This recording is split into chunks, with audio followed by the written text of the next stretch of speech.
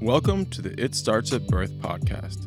This is episode 3 and part 2 of questions for your OBGYN. My name is Faith Flatt, and joining me on the podcast is my husband, Mark Flatt, and we are excited to share this list of questions with you, which would have been really helpful and useful for me to have known to ask my OBGYN in my first pregnancy. Our goal here is to empower women through educational conversations about how to have the type of birth that they choose.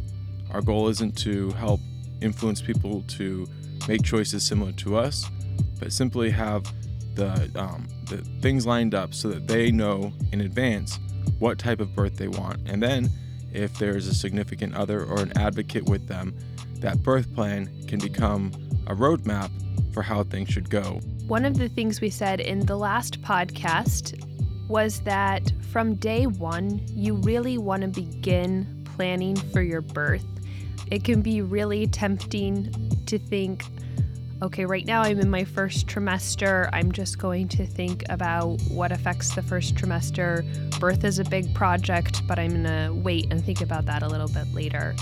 There are a lot of ways to start prepping for birth at the beginning. And one of the biggest ways and most important ways is who your provider will be.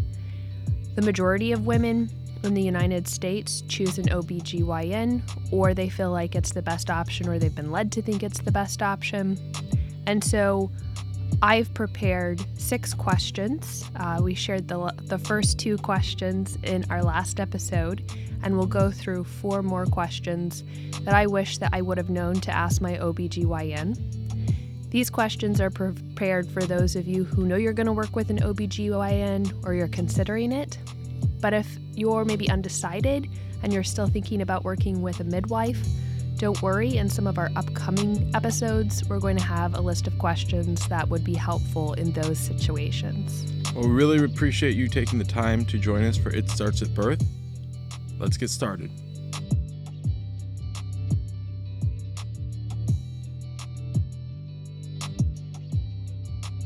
So for a quick recap, question number 1 that I wish I had known to ask my OBGYN was, will you be the person to birth my baby? And there's a variety of reasons that that's really important, but that's not always the case. So go back and listen to the last episode if you're wondering, what other options might take place and why that can be a little bit perhaps terrifying not to know who will be birthing your baby in the end.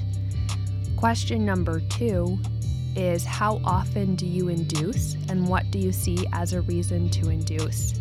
And the reason for that question, just as a quick reminder, is not that we are necessarily against or for induction, but that we just want to empower mothers to be aware that there are pros and cons of induction and maybe of not inducing as well. But one of the best ways that you can be an effective mother and a mother who feels good about the way you're parenting is to be informed and then make the decisions that are right for you based on the information that you have. So go back to episode number 2 to check out why that's important.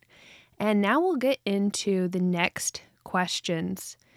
Question number 3 that I wish I had known to ask my OBGYN, and I would ask if I was going to work with one in the future, is, if I have an epidural, what will the side effects to my baby and myself be?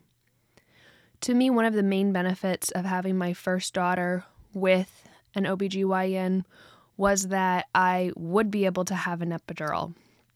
I had certainly been sold on the idea of a pain-free birth as something that was an option to me, and an epidural was the way to accomplish that.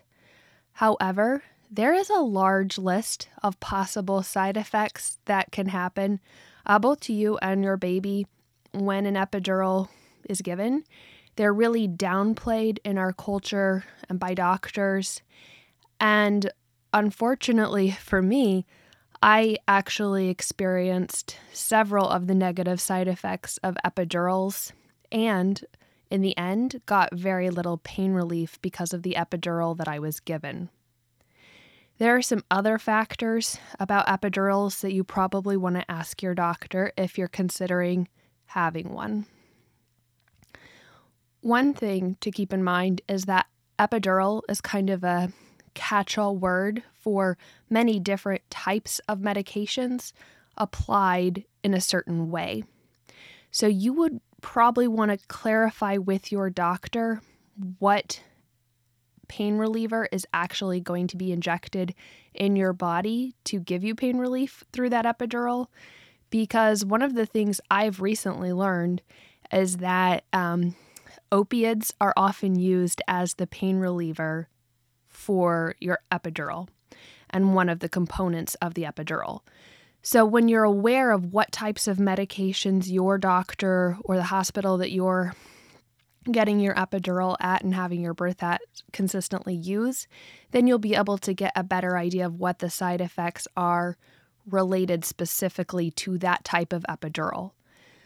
For me, the side effects that I experienced were a very short time period of actual pain relief, which did feel great for a little bit. But then as it became time for me to push, my epidural completely wore away. I communicated this with the nurses and everyone in the room, but they did nothing. I don't know if they couldn't do anything at that point or if the epidural wore off or if it was improperly administered. I really don't know. But the pain relief effects of the epidural wore away, and I had incredibly painful back labor and had to push my daughter without having prepared myself through Lamaze or anything like that to breathe through the pain, because I had been sold an idea through our culture of a pain-free birth through epidural. And it didn't work out that way for me.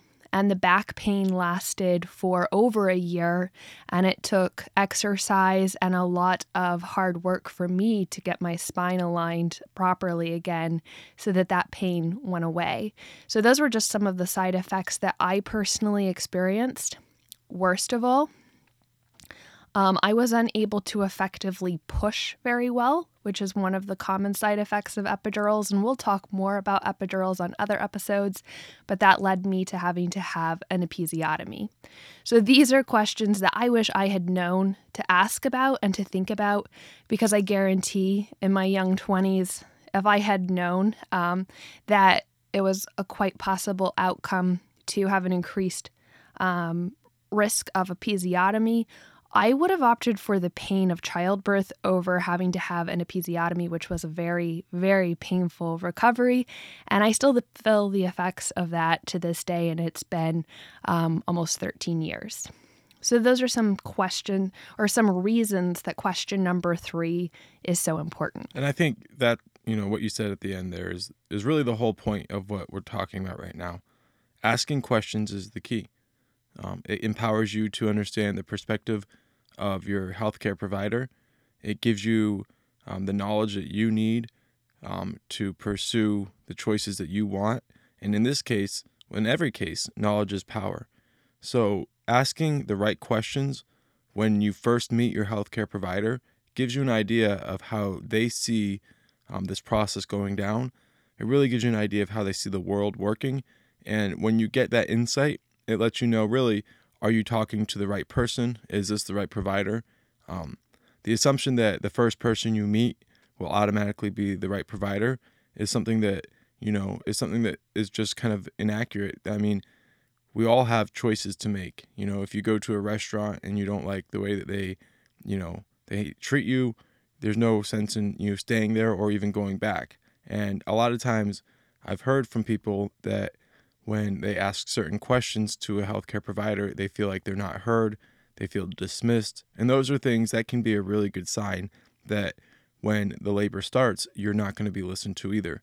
So asking the right questions to make sure you're talking to the right person and the provider you're talking to is going to listen to you throughout the process is key. Because one thing that I've learned from, being there for 2 births is that in the end, the person going through it like more times than not, will really know exactly where they're at in the stage and what they need. And so if the doctor is unwilling to listen because they see this as a process of taking the baby out, then there's going to be a breakdown. So understanding that, and this also goes back to understanding, like we said in the last episode, who's actually going to be the provider to deliver the baby. So that's a critical factor too, while you're understanding, the question number 3. Yeah, question number 1 ties in so well with the kind of trauma of my experience with question number 3, because I did communicate with my OBGYN that I was really concerned about an episiotomy, and she assured me that they were really rare and that I should be fine not to have an episiotomy. But then in the end, she wasn't the person there to deliver my baby. And so knowing and connecting all the dots beforehand is really important. And one of the parts of question number 3 too is understanding what the side effects to your baby might be if you have an epidural. And while what you'll consistently hear is that the side effects to the baby are really not even worth considering because they're so minuscule, that's something I want to dive into in future conversations, but you should research for yourself. And unfortunately, because my daughter, can't tell me what that experience was like because she was an infant, and because I didn't get to experience skin-to-skin contact with my daughter, I can't really tell you so much what things were like immediately for her after she was born. So that's something I don't have a lot of information on to contrast between an epidural birth and not an epidural birth. But that brings me to my next question. Question number 4, which is so incredibly important to me, is will skin-to-skin contact with my baby be prioritized? And I had never even heard of the importance of skin-to-skin contact until I did have a midwife with my second child. And having experienced skin-to-skin contact, it is amazing. And unless there's a true medical emergency, that is something that should never be taken away from a mother and a child.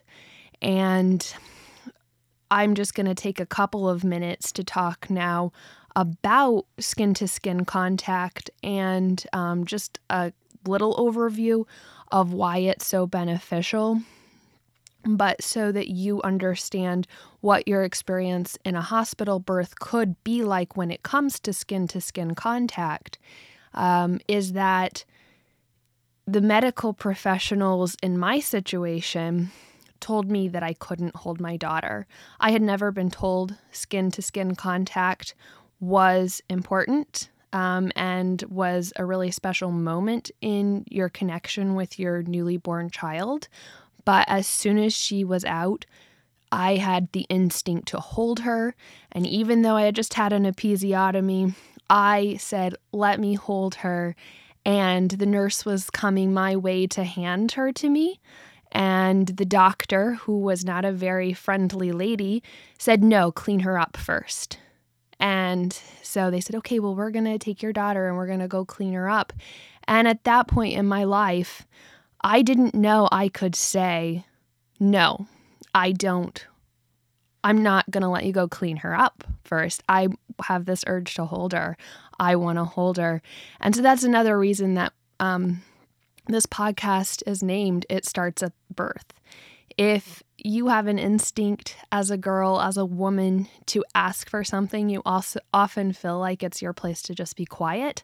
That's something that's kind of been ingrained in us culturally, and I think we're starting to do a better job to teach our daughters that they can stand up and say what they really want and what they really feel like is right in the moment. But at that time, I didn't know to say that. A lot of hospitals now prioritize skin-to-skin contact because the studies out there show it's so beneficial and so important. But even back in 2008, this was not prioritized at the women's center that I gave birth at.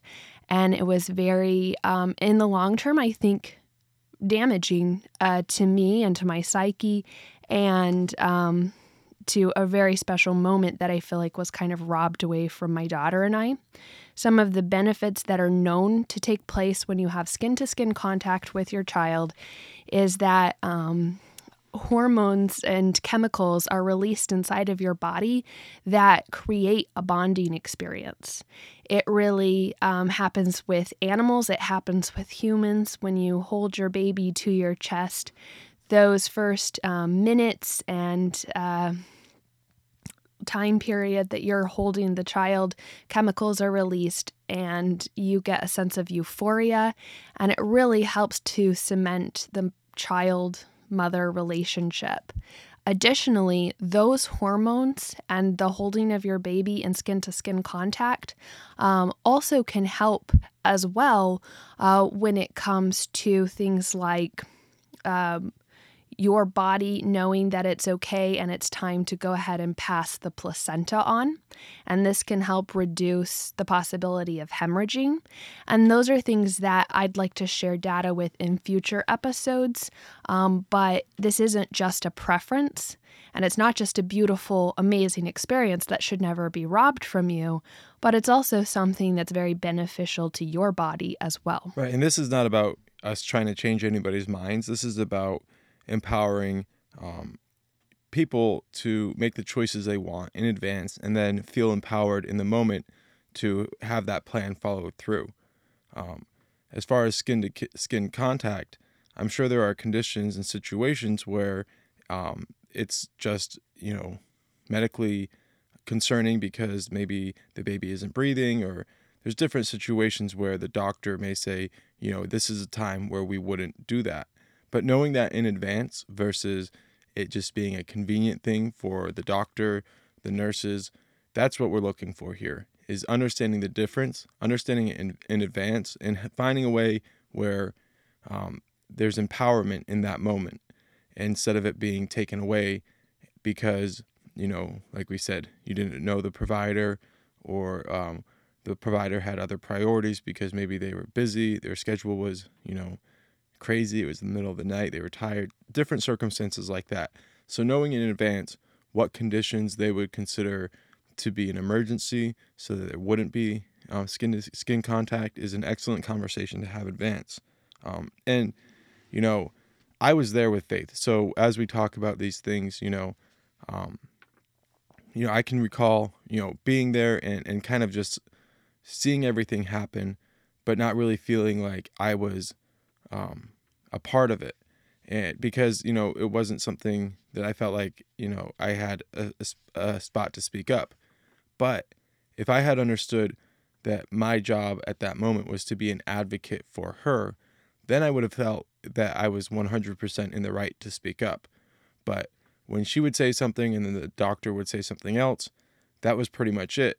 Who was I to speak up in that room? But if I had understood, like I said, that my job was to be an advocate for her, I would have had the courage and I would have had the wherewithal to stand up and say, no, this is not a part of our plan. So understanding your plan, understanding that, you really want to start working on your plan right away. And then every time you meet with a healthcare provider, you can talk to them about your plan and understand whether or not they agree. And then if they don't agree, you have the right to continue to look to find somebody that does agree. And, a lot of people will have different plans. Pretty much everybody will have different priorities and why they came to the conclusion that their plan is right for them. But when, there's a lack of ability to speak in that moment, that's when the advocate has the right to stand up and speak for the person who's going through that. And that's where I feel like, that's why I'm so excited to be a part of this podcast, is because, as much as I felt like it wasn't my spot to speak, understanding that I did have a spot to speak and I could have been more vocal if I had understood my role. And I just want anybody who's listening who is going to be in that role to recognize that conversations about the priorities of the person who's going through that are critical, so you can understand where your power is and where it comes from and how you can execute that. Mark is right. Having your significant other or someone there to advocate for you in the birthing situation is really important. So that's why making sure, first of all, that the provider that you're going to use actually aligns with your beliefs, whatever they are, and your priorities and what you want. But it can certainly be important and really reassuring to have your significant other really aware of what's important to you in the birthing room. This isn't just for you as the mother to deal with. This is something that they can really stand up and support your wishes in, because there are moments in childbirth where you really can't speak. You're breathless, you're in pain. And so having someone there to advocate for you is really important. If you're a single mother, having your mom or a friend there who knows what your wishes are just in case your provider doesn't show up or something like that, that can make a big difference. And this brings us back to really the beginning of why we named this It Starts at Birth. Because in a lot of ways, silence is something that is conditioned. And when women feel like they don't have a voice, then there's something that's wrong. And that's where we need to, stop and assess the situation and understand that silencing women really does start at birth. There's an idea that that being loud when you're in pain in that time period is kind of like, it's a no-no. You should do your best to be quiet and have a silent birth. Well, that's wrong. In that moment, you should feel free to express yourself and to be in that moment as much as possible. So, it starts at birth is all about the ways that society has, taken away a woman's right to have the birth the way that she wants, and that's what we're talking about here.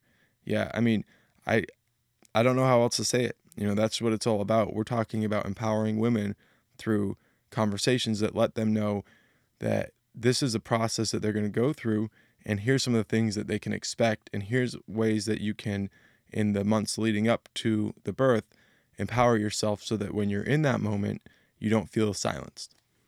And one kind of interesting play off of what you're saying, Mark, too, is that in some ways, because I'm not a nurse, I'm not a doctor, I'm not a midwife, I just have had experiences and I've done some research. I feel like maybe I'm stepping out of line, and maybe people will mock us for coming out and saying, you should think about a few things. Here are some questions to ask, or some of the topics we're going to cover inside of this podcast. I feel that kind of overwhelming cloud that has hung over me my whole life as a woman, that maybe I should just be quiet. This isn't really my place to speak, but my experiences, I am going to say, are worth speaking about. And if I can get through to a couple of women, even just one mother-to-be who is able to go into her first birth or her third birth feeling more empowered than she would have otherwise, then I think this podcast is worth it, because there are years worth of trauma if you feel manipulated in a situation like birth that should be really empowering for you. So hopefully we're able to make some difference through this podcast and just really help people to feel empowered in their pregnancy and birthing journey.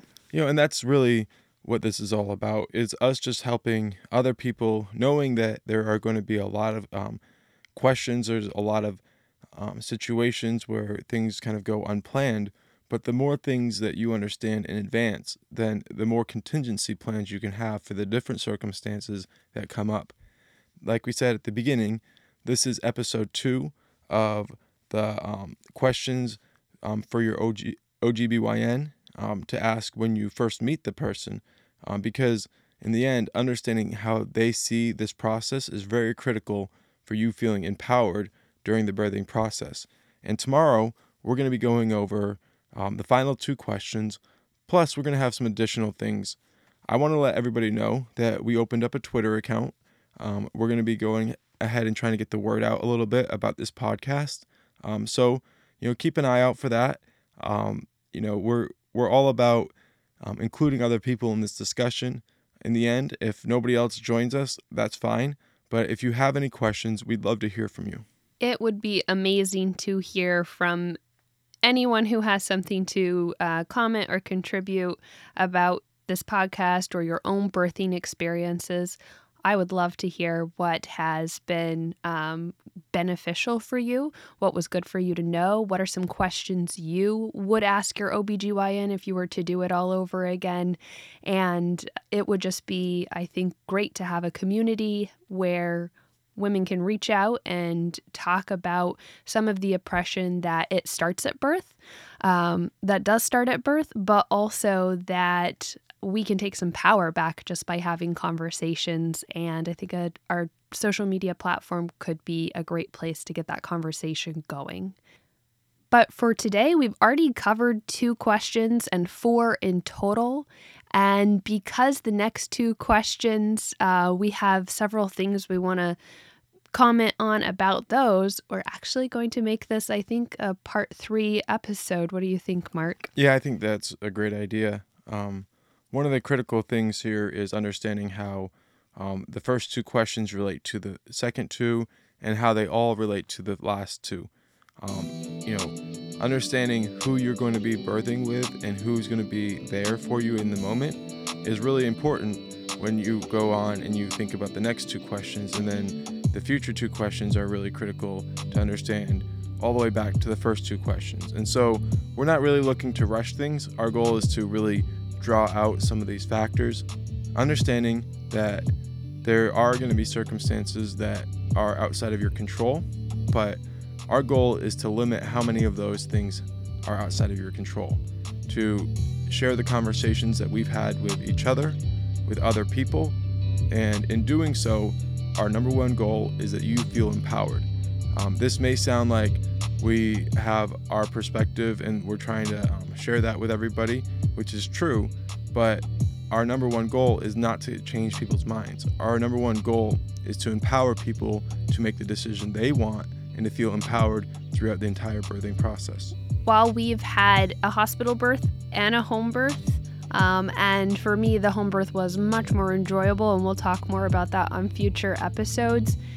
My mission, as Mark is saying, is not to push any certain way of thinking, but more as a sister, as a woman reaching out my voice to other women, just to say, these are things I wish I had known before, and I want to pass them on to you.